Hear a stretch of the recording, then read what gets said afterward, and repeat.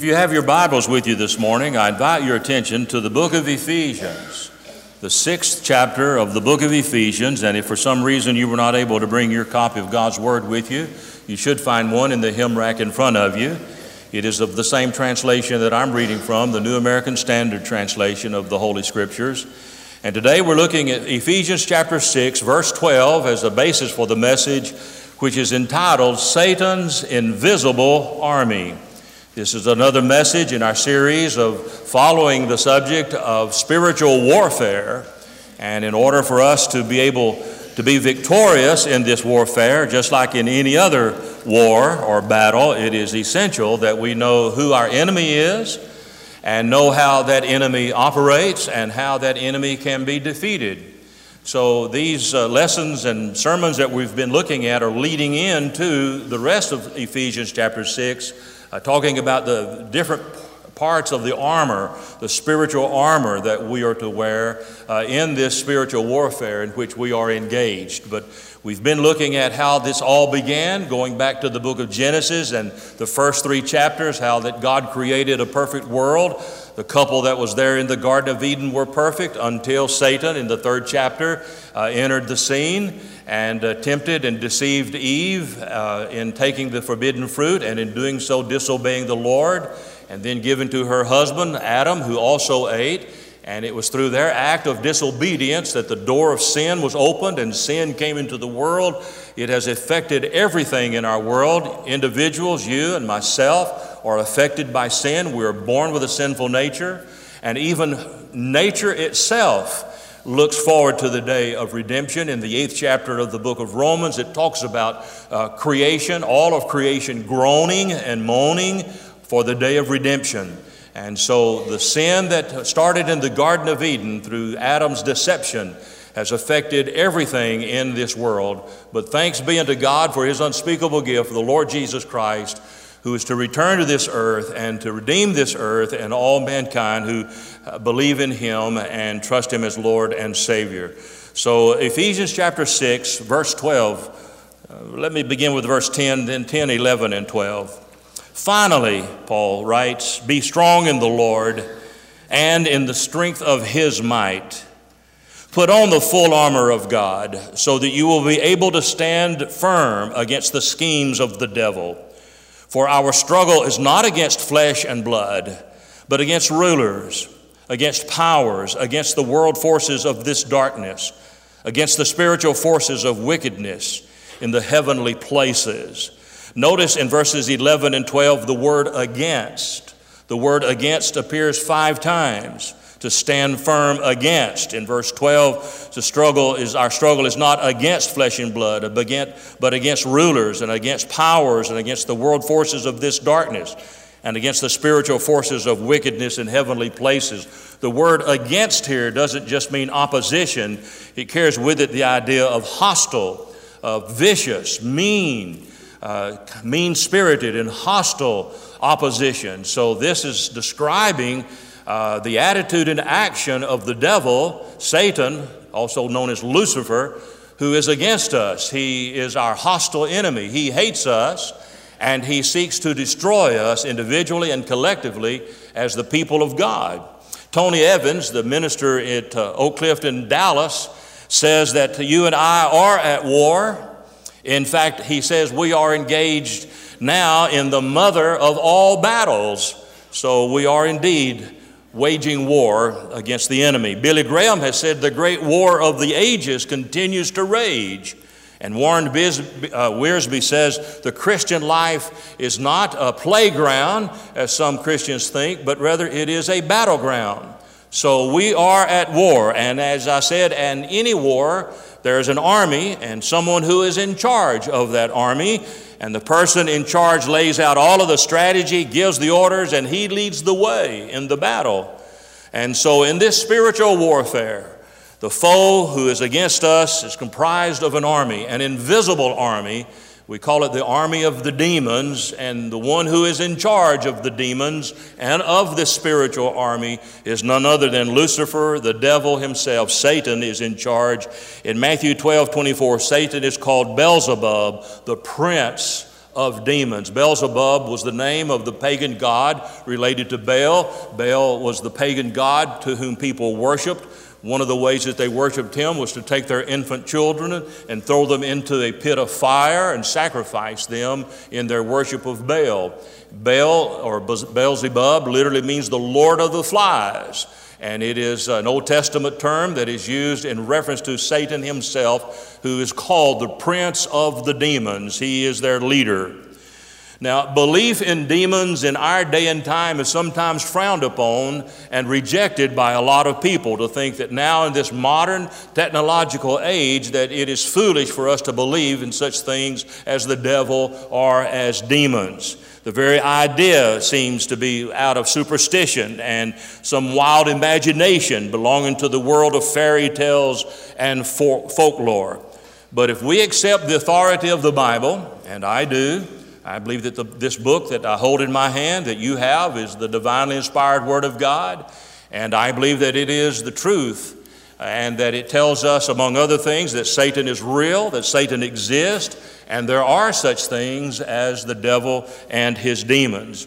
Jesus believed in the existence of demons and offered, if you read the Gospels, Matthew, Mark, Luke, and John, will discover that he encountered demons on many occasions, and he cast out demons of those who were possessed by them.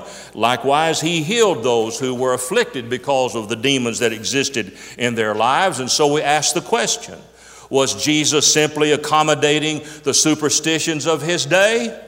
Was he gullible? Was he ignorant of the facts and reality? Well, since Jesus, the Bible tells us that Jesus came into the world to bear witness to the truth.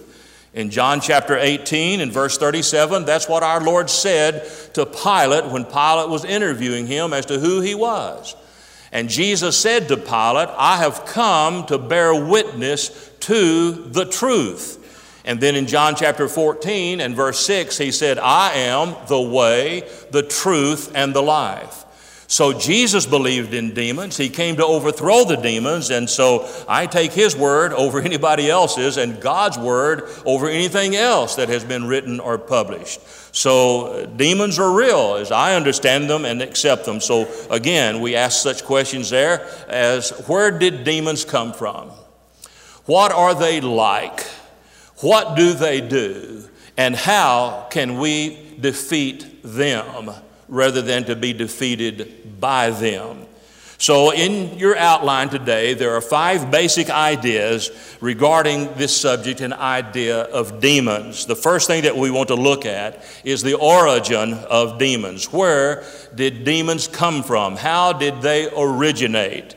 And the simple question is, of course, Satan did not create demons. Satan cannot create anything.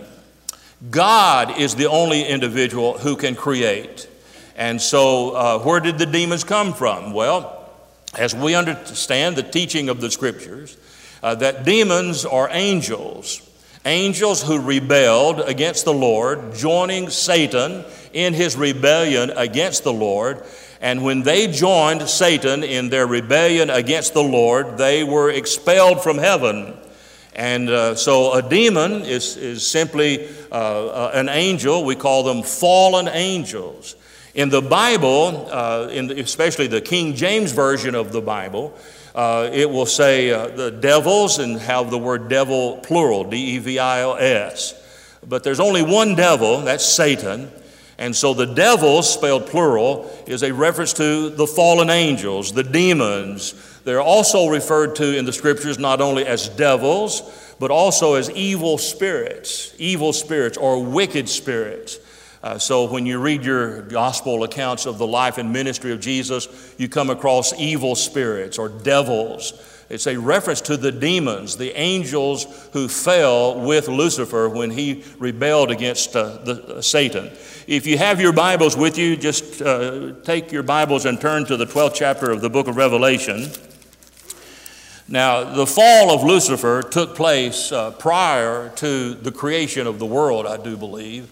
And because when you come to the 3rd chapter of Genesis, Satan is already in existence.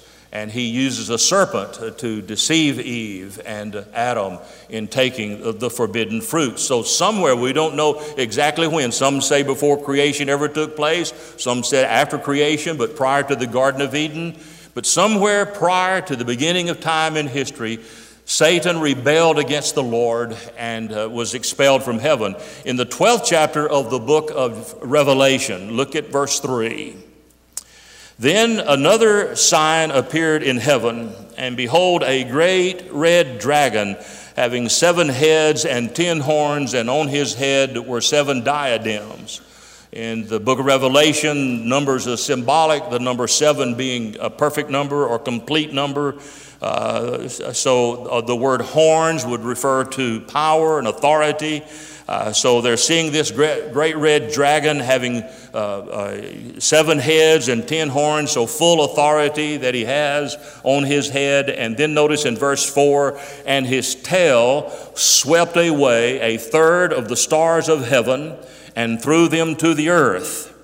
Let's stop right there for, I believe, between that word earth and the next word is a period of time, and I'll try to explain to you as best I can.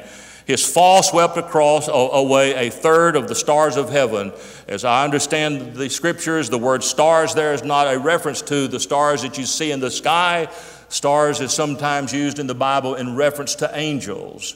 And so in this fourth verse of chapter 12, evidently approximately 1/3 of all the angelic host were swept away and followed Lucifer in his rebellion against the Lord, and so he was cast out. Then you'll notice in the latter part of verse 4, it says, the dragon stood before the woman who was about to give birth, so that when she gave birth, he might devour her child. The word woman here is not a reference to Mary.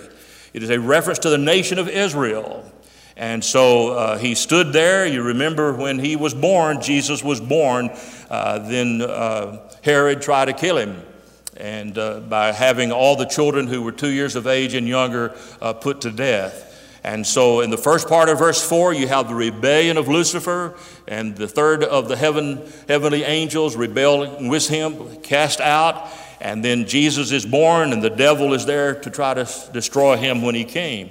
In 2 Peter chapter 2 and verse 4, 2 Peter 2:4 says, for if God did not spare angels when they sinned, but cast them into hell and committed them to pits of darkness reserved for judgments. Now, 2 Peter 2:4 is a reference to not all of the angelic host that fell, but a portion of them. Evidently, a part of the 1/3 of the angels that rebelled are held in a bottomless pit called the abyss. They will not be released until the latter days of the great tribulation on the earth. But there are a number of demons that are free to roam the earth. And Satan, who wants to be God but cannot be God, because one reason why he's not all powerful, another reason why he's not all present. So he cannot be everywhere at the same time. And so he uses his demons to tempt us and to commit sin and to be evil. And so oftentimes when you're tempted, it could be the devil himself, or it may be one of his demons that are tempting you. When he fell in Luke chapter 10 and verse 18, just write the reference down. Luke 10:18, Jesus said this, I was watching Satan fall from heaven like lightning. It's past tense. So he's talking about the prior rebellion of Lucifer. And he said, I saw him. I saw him when he was falling from heaven, and it was so fast, he said it was just like lightning streaking across the skies. Jesus said, I was watching Satan when he fell from heaven like lightning. And so the dragon is loose. He's got demons that are following him and doing his bidding. And so they are fallen angels. That's how they got their start. The Lord did not create the devil. He did not create the demons. He created angels. But Lucifer, we looked over at this before in Isaiah chapter 14, Ezekiel chapter 28, talks about how Lucifer coveted the worship that was being given to the Lord. He wanted it for himself. And he said, I want to be God. I want to ascend to the mountain. I want to sit on the throne of God. I want to be God. And so he coveted all of that, and so he lost his position in heaven. He's angry, he's full of hate, and he's out to destroy and thwart God's purpose of redemption. So that's the origin of demons, the fallen angels who rebelled with Lucifer. But notice the second thing on your outline, and that is the nature of demons. There are characteristics of these demons. There are 4 of them. First of all, they are spiritual beings. Notice in Ephesians chapter 6 and verse 12, he says, "Our struggle is not against flesh and blood, but against rulers and powers and world forces of this darkness, and against spiritual forces of wickedness in heavenly places." So up front, Paul says our enemy is not a human being. It's not flesh and blood. What we're dealing with is spiritual forces, spiritual beings, and principalities and powers and rulers in the darkness of this world. And principalities and powers and rulers all speak of leaders and people or individual demons that are in charge of various places in high places. In high places is a reference to what we would call outer space. Let me give you an Old Testament example of what I'm trying to say to you about there being spiritual beings in heavenly places. In the 10th chapter of the book of Daniel, Daniel is in prayer. And he has sent a petition to the Lord. And as he is in prayer, suddenly there is a tap on his shoulder. Someone is getting his attention. And when he turns around, it is an angel. And Daniel becomes frightened. He begins to tremble when he falls to his knees. And the angel says to Daniel, "Don't be afraid, because as soon as you prayed, immediately, God dispatched me with the answer." That should say to you, when you pray, you don't have to wait days and weeks and months to have your prayer heard and received in heaven. The second that you say your prayers, it goes to heaven immediately. So the angel said to Daniel, when you prayed, the word came immediate to me, and the Lord dispatched me to come to you. I was on my way to you to bring the message of the Lord, but I was detained by the prince of Persia. And he said we had a battle going on in the outer space there, in the empty spaces out there. We were at war there, and I was detained. And I had to call for Michael, the archangel, to come to my assistance. Otherwise, I would still be there. But he came to my assistance, and he helped me, and now I've come to deliver for you the message that the Father wanted you to receive. So the prince of Persia evidently was a reference to a demon who was responsible for overseeing what was going on in the kingdom of Persia. And I think that and I have no way of proving this other than that example out of Daniel. I don't know but what there's a demon assigned to every nation in the world. I think what's going on over in Syria, in Iraq, and Iran has behind all the human forces a demon that is aggravating it and seeing to it that it's being carried on. And so we are not fighting against the people and the armies there's something else or someone else behind all of it. And the scripture says it's the devil and it's his demons, and they are spiritual individuals. And these are very powerful individuals. When Jesus sent out 70 disciples, recorded in Luke chapter 10, they went out and they cast out demons and healed people of their diseases and so forth. When they came back, they were all excited. And Jesus said, they said to Jesus, "We were able to cast out demons, man. We could cast out demons." Jesus said, "Well, you shouldn't get excited about that. You should rather be excited for the fact that your name is written down in the book of life, and that these spirits are subject to your authority that I've given to you." So they're evil spirits. Notice the second thing, not they're spiritual beings, but they are also intelligent beings. In Mark chapter 1, verses 23 and 24, Jesus, just then there was in their synagogue a man with an unclean spirit. So the word unclean spirit is a reference to demons. This is Mark 1, 23 and 24. "And then there was in their synagogue a man with an unclean spirit, a demon, and he cried out saying, 'What do we have to do with you?'" That is the evil spirit, the unclean spirit, spoke to Jesus. The unclean spirit recognized Jesus. And he said to Jesus, "What do we have to do with you, Jesus of Nazareth? Have you come to destroy us? I know who you are. You are the Holy One of God. So this is an evil spirit, and he has knowledge. He is intelligent. He understands. He recognized Jesus, and he recognized who he was, and he recognized his authority. Have you come to cast us out before our time? We know who you are. You are the Son of God. You know, over in the book of James, chapter 2 and verse 19, James makes the comment to his readers. He says, you believe in God, but the demons also believe in God. They do. I mean, they were there. God created them.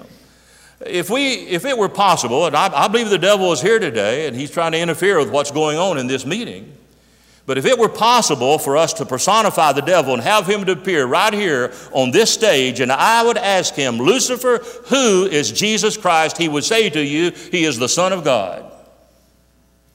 But would that make him one who's committed? What is a believer? A believer is someone who doesn't just believe intellectually, but a believer is someone who is committed to the Lord Jesus Christ and depending upon him for salvation, only exclusively in Jesus. And the devil says, yeah, I believe in God. I believe that Jesus is his son, but I'm not for him. I'm against him. So demons and the devil are intellectual. They have knowledge. They know who God is, and they know things.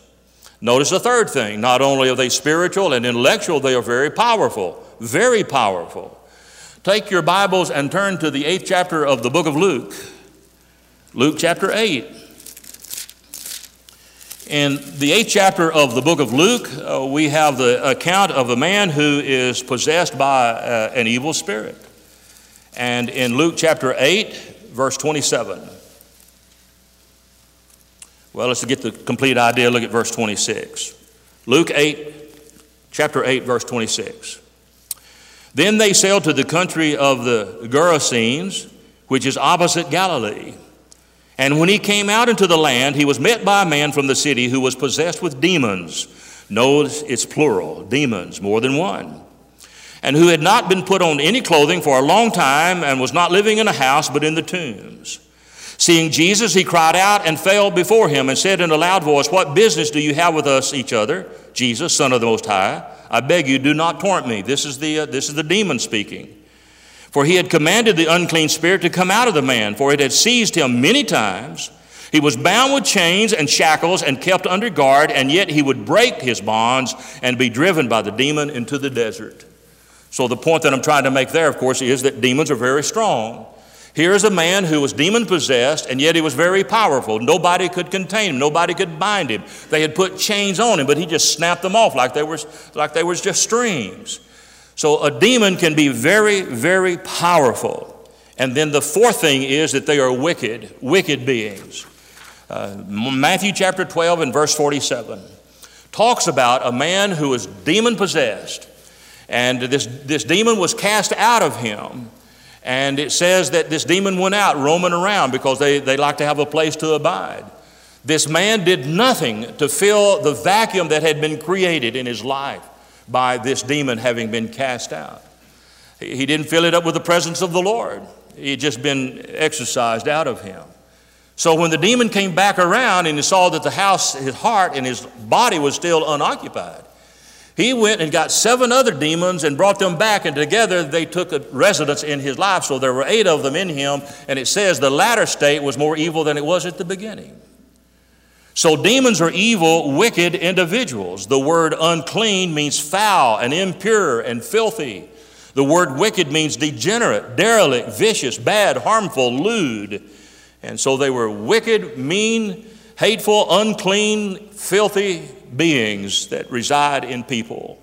And so they're spiritual, intellectual, powerful, and wicked beings. Now let's look at their activities for a few moments. The activities of demons, there are 5. Number 1, they can cause physical affliction. In Matthew chapter 12 and verse 22, you have record of an individual who is both mute and blind. Matthew chapter 12, Matthew chapter 12, beginning with verse 22.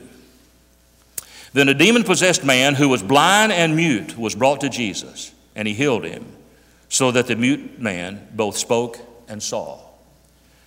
So this demon possessing this man caused him to be unable to speak and caused him to be blind.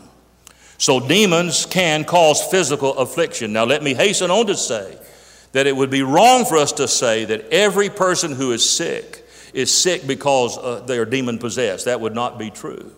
There is a lot of sickness that takes place. I get sick, you get sick, and it's not because we are demon possessed. It's because we are human and we're subject to disease and bacteria and we get sick. But I do believe that there are some diseases that people have that are caused by demons. Here's an example of one who was. He could not speak, he could not see, and it was because he was possessed by a demon. Notice the second thing, not only are they causing physical affliction, they teach false doctrine. In 1 Timothy chapter 4 and the first 6 verses.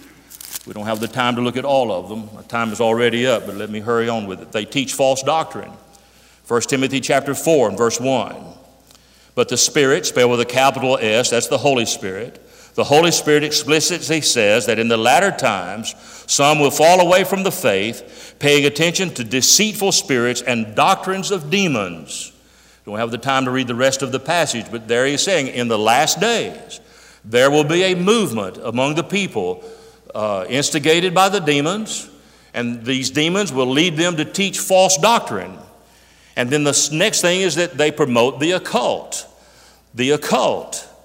And only one example for this is in Acts chapter 16. This is the account where this little girl who was a slave, she was demon possessed. She followed Paul around and would say to Paul and his disciples who were with him that they were the messengers of the Lord.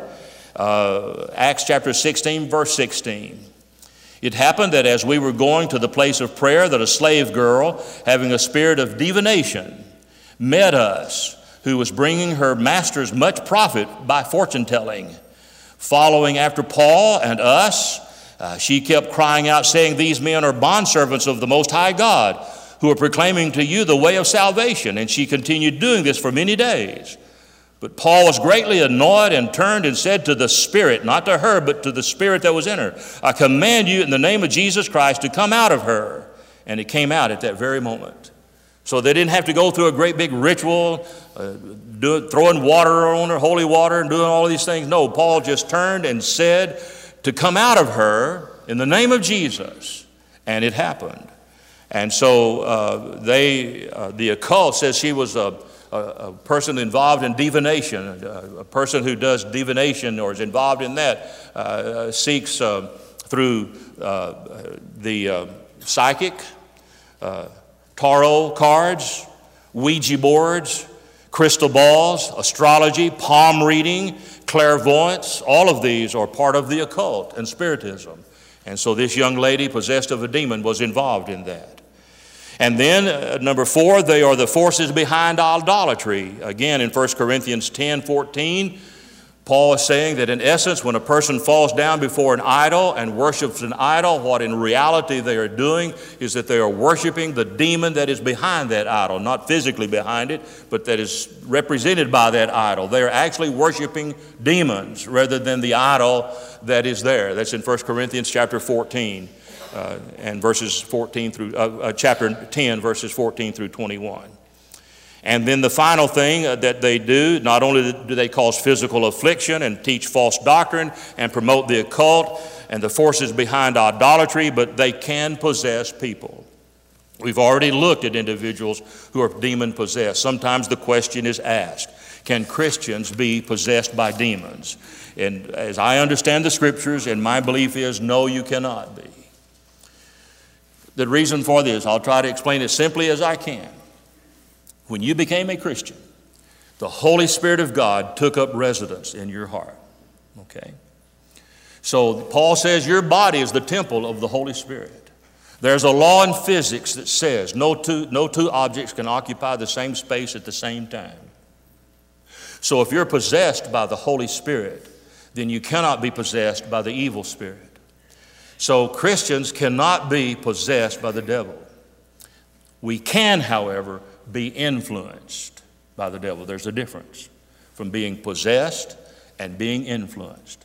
I can be influenced. It's called a temptation. I can be tempted to do something that's wrong, that's evil, that is sinful.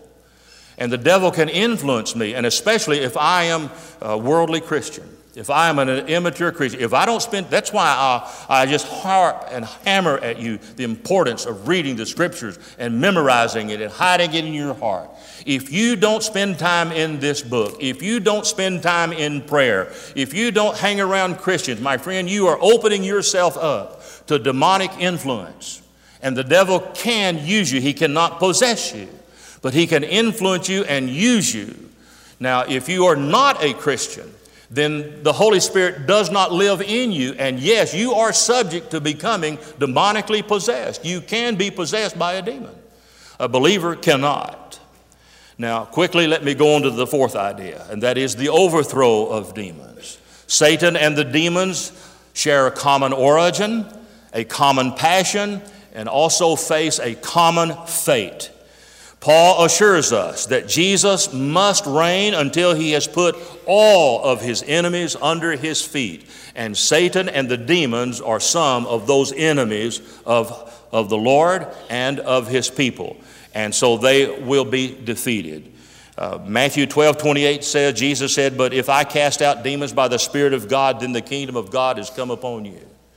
So the fact that Jesus was able to cast out demons was evident that he was the Son of God, and he cast demons out and defeated them. He defeated them on the cross, and Satan on the cross. Their destination is hell. Hell is a place, the Bible says, that is prepared for the devil and his angels. Matthew 25:41. Matthew 25:41 says, "Depart from me, accursed one." He's talking to demons now. "Depart from me, accursed ones, into the eternal fire which has been prepared for the devil and his angels." The devil and his angels. So hell is just as real as heaven, and hell is a prepared place, just like heaven is a prepared place. And hell is a prepared place burning with fire and brimstone, and it is made especially for the devil and the angels that followed him, and everyone whose names are not found written in the Lamb's Book of Life. So if you die without the Lord Jesus as your personal Savior, you're going to hell, but you're going to a place that was not intended for you to be there. You'll be there with the devil and his angels, and the devil, I've told you before, in Revelation chapter 20, is not in charge of hell. The devil will be tormented for all eternity in hell itself. The devil is not in charge of hell. So just get that out of your mind. He is not. God is in charge of hell, and he has made hell for the devil, for his angels, and according to the book of Revelation, anyone whose name is not found written in the book of life will join them. And there will be outer darkness and torment and weeping and gnashing of teeth for all eternity. That is the ultimate goal and destination for the devil. That's where he will spend all eternity. That is his destiny. And now finally, let me come to the conclusion, and that is, what should be our response to the demons? There are three things on your outline that I've given to you that will help you as a Christian, as a believer in the Lord, what you can do when you feel tempted, when you feel the presence of the devil in your life trying to get at you. Here's what you can do. Number one, use the Word of God effectively. Use it effectively. Notice in Ephesians chapter 6 and verse 17, he's listing now the various parts of the armor that the Christian is to wear in spiritual battle. Verse 17 says, "And take the helmet of salvation and the sword of the Spirit, which is the Word of God." So this book I hold in my hand, the Word of God, this is your sword. You remember when Jesus was tempted, recorded in Matthew's gospel? When he was out in the desert and the devil started tempting Jesus, and he said to Jesus, "You've been out here 40 days and 40 nights. You're hungry. You're the Son of God. You're God. Turn these stones into bread." Jesus said what? Quoting Scripture, "It is written, man shall not live by bread alone, but by every word that proceeds out of the mouth of God." Then he took him up to a high pinnacle and said, "Cast yourself off." You see, the devil can quote Scripture too, because he says, the Word says, the Scripture says, that he'll not allow your feet to even, be damaged, to stumble across a stone. And Jesus said, thou shalt not tempt the Lord. It is written, thou shalt not tempt the Lord thy God. And then Satan, who is the prince of this world, and the God, spelled with a little g, of this world, paraded all the nations of the world before Jesus and said, if you'll bow down, I'll give all these nations to you. And of course, Jesus, again, responded by saying, it is written. So every time that the devil tempted Jesus to do something, he quoted Scripture. This is your offensive weapon in your use in the battle against the devil. This is your weapon. This is your sword. This is what you use. You need to study this book. You need to memorize the Scriptures so that when you are attacked, you can defeat the devil and not be defeated by the devil. So learn this book. You don't have to memorize the whole book, just a few verses of Scripture, and use them. It's what I do when I'm tempted of the Lord. I just quote Scripture. I use the sword. That's what I have. That's what you have. And then secondly, plead the blood of Jesus constantly. Revelation chapter 12. This is a description of what goes on during the Great Tribulation period, but I believe it also applies to us here and now. Revelation 12, beginning with verse 7. There was war in heaven because, now the devil still has access to heaven. He can't stay there, but he has access to heaven according to the book of Job chapter 1, the day when the angels of the Lord appeared before the Lord. Among them was Lucifer. And the Lord asked Lucifer, what have you been doing? He says, I've been going up and down in the earth. And he said, well, what do you think about my man Job? And he said, oh, you're protecting him. And so, you know the story well enough to go on. But Lucifer was there. He has access to the throne. He can't stay there. But now when you come to the 12th chapter of the book of Revelation, he is cast out forever. And boy, he is upset. And that's when the great tribulation will take place on the earth. So in Revelation chapter 12, beginning with verse 7. And there was war in heaven. Michael and his angels waging war with the dragon. The dragon and his angels waged war. And they were not strong enough, and there was no longer a place found for them in heaven. And the great dragon was thrown down, the serpent of old, who is called the devil and Satan, who deceives the whole world. He was thrown down to the earth, and his angels were thrown down with him. Then I heard a loud voice in heaven saying, now the salvation and the power and the kingdom of our God and the authority of his Christ have come. For the accuser of our brethren has been thrown down, he who accuses them before our God day and night, and they overcame him because of the blood of the Lamb. So how will those tribulation saints overcome the devil? By the blood of the Lamb. How do you overcome the devil? By the blood of the Lamb. You plead the blood of the Lamb. I just say to the devil, Jesus Christ died for that sin. I've confessed that sin. I've repented of that sin. It's covered by the blood of Jesus. Get away from me. You see, every time the devil reminds me of the past in my life and the evil things that I have done, I remind him of his future. He's going to spend eternity in hell, and God will have the last laugh. So you use the word of God, and you plead and claim the blood of the Lord Jesus Christ that he shed for you on the cross of Calvary. And then the third thing, use the name of Jesus repeatedly. Acts chapter 16, verses 16 through 18, we've already looked at it. It's about this little slave girl who's possessed by a demon, and she follows Paul and the disciples around, and he said, they're the prophets of God. They bring salvation of the Lord. And Paul recognized them, and he turned and he said to those demons, you get out of her. I command you in the name of the Lord Jesus Christ, leave. And they left. There's one final thing, bear with me, and I'll promise the Lord, I hopefully will be through. Take your Bibles and turn to 2 Kings chapter 6. 2 Kings chapter 6. And I want to close with this scripture reference here. In 2 Kings chapter 6, beginning with verse 8. Elisha is a prophet of the Lord. And the king of Aram has been battling against Israel. And the Lord has revealed to Elisha the strategy of the king of Aram, who is Ben-Hadad.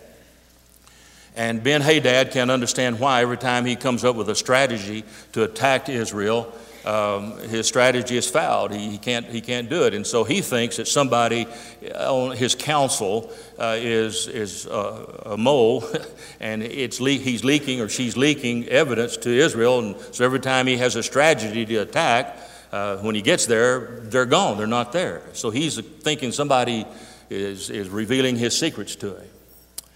So let's look at it. 2 Kings chapter 6 and verse 8. Now the king of Aram was warring against Israel, and he counseled with his servants, saying, in such and such a place shall be my camp. The man of God sent word to the king of Israel, saying, beware that you do not pass this place, for the Arameans are coming down there. The king of Israel sent to the place about which the man of God had told him. Thus he warned him, so that he guarded himself there more than once or twice. Now the heart of the king of Aram was enraged over this thing. And he called his servants and said to them, will you tell me which of us it is for the king of Israel? One of his servants said, no, nobody is revealing your secrets, my lord, O king, but Elisha, the prophet who is in Israel, tells the king of Israel the words that you speak in your bedroom. He says the things that you talk about in your bedroom, he knows. And he's telling the king of Israel so he can avoid you. Verse 13, so he said, go and see where he is, that I may send and take him. And it was told him, saying, behold, he is in Dothan. He sent horses, that is King Ben-Hadad. He sent horses and chariots and a great army there, and they came by night and surrounded the city. Now when the attendant of the man of God, that is when the servant of Elisha, who rose early and gone out, behold, an army with horses and chariots were circling the city. And his servant said to him, alas, my master, what shall we do? So Elisha answered, do not be afraid, for those who are with us are more than those who are with them. And then Elisha prayed and said, O Lord, I pray, open his eyes, that is the eyes of the servant, that he may see. And the Lord opened the servant's eyes, and he saw. And behold, the mountain was full of horses and chariots of fire all around Elisha. And when they came down to him, Elisha prayed to the Lord and said, strike this people with blindness, I pray. So that he struck them with blindness according to the word of Elijah. Now, in my Bible, in 8th verse, it is the king of Aram. If you have the King James Version or one of the other translations, it will say the king of Syria. So they were under attack by Syria. And here's this servant walking out that morning to get the morning paper, and he looks out there, and the whole city is surrounded by an army. Horses, chariots, soldiers, spears, arrows, hatchets, whatever they had, completely surrounded. And he becomes afraid. And Elisha prays to God, oh God, open my servant's eyes that he may see. And God opened his eyes to a dimension that is just as real as what you and I can see with our physical eyes today. The whole army of God, angels surrounding, warrior angels surrounding them there. What's going on in Syria today? War. Would it not be a miracle of God that instead of our saying we're going to bomb them, that we would say, oh God, open their eyes, that they might see the angels of God. If you go on and read the rest of the chapter, Elisha prays that their eyes, that is the Syrian soldiers' eyes, would be blinded so that he could escort them down to Israel, not to be destroyed, but to be kind to them, to feed them, and to say to them in essence, you're forgiven, let's live in peace.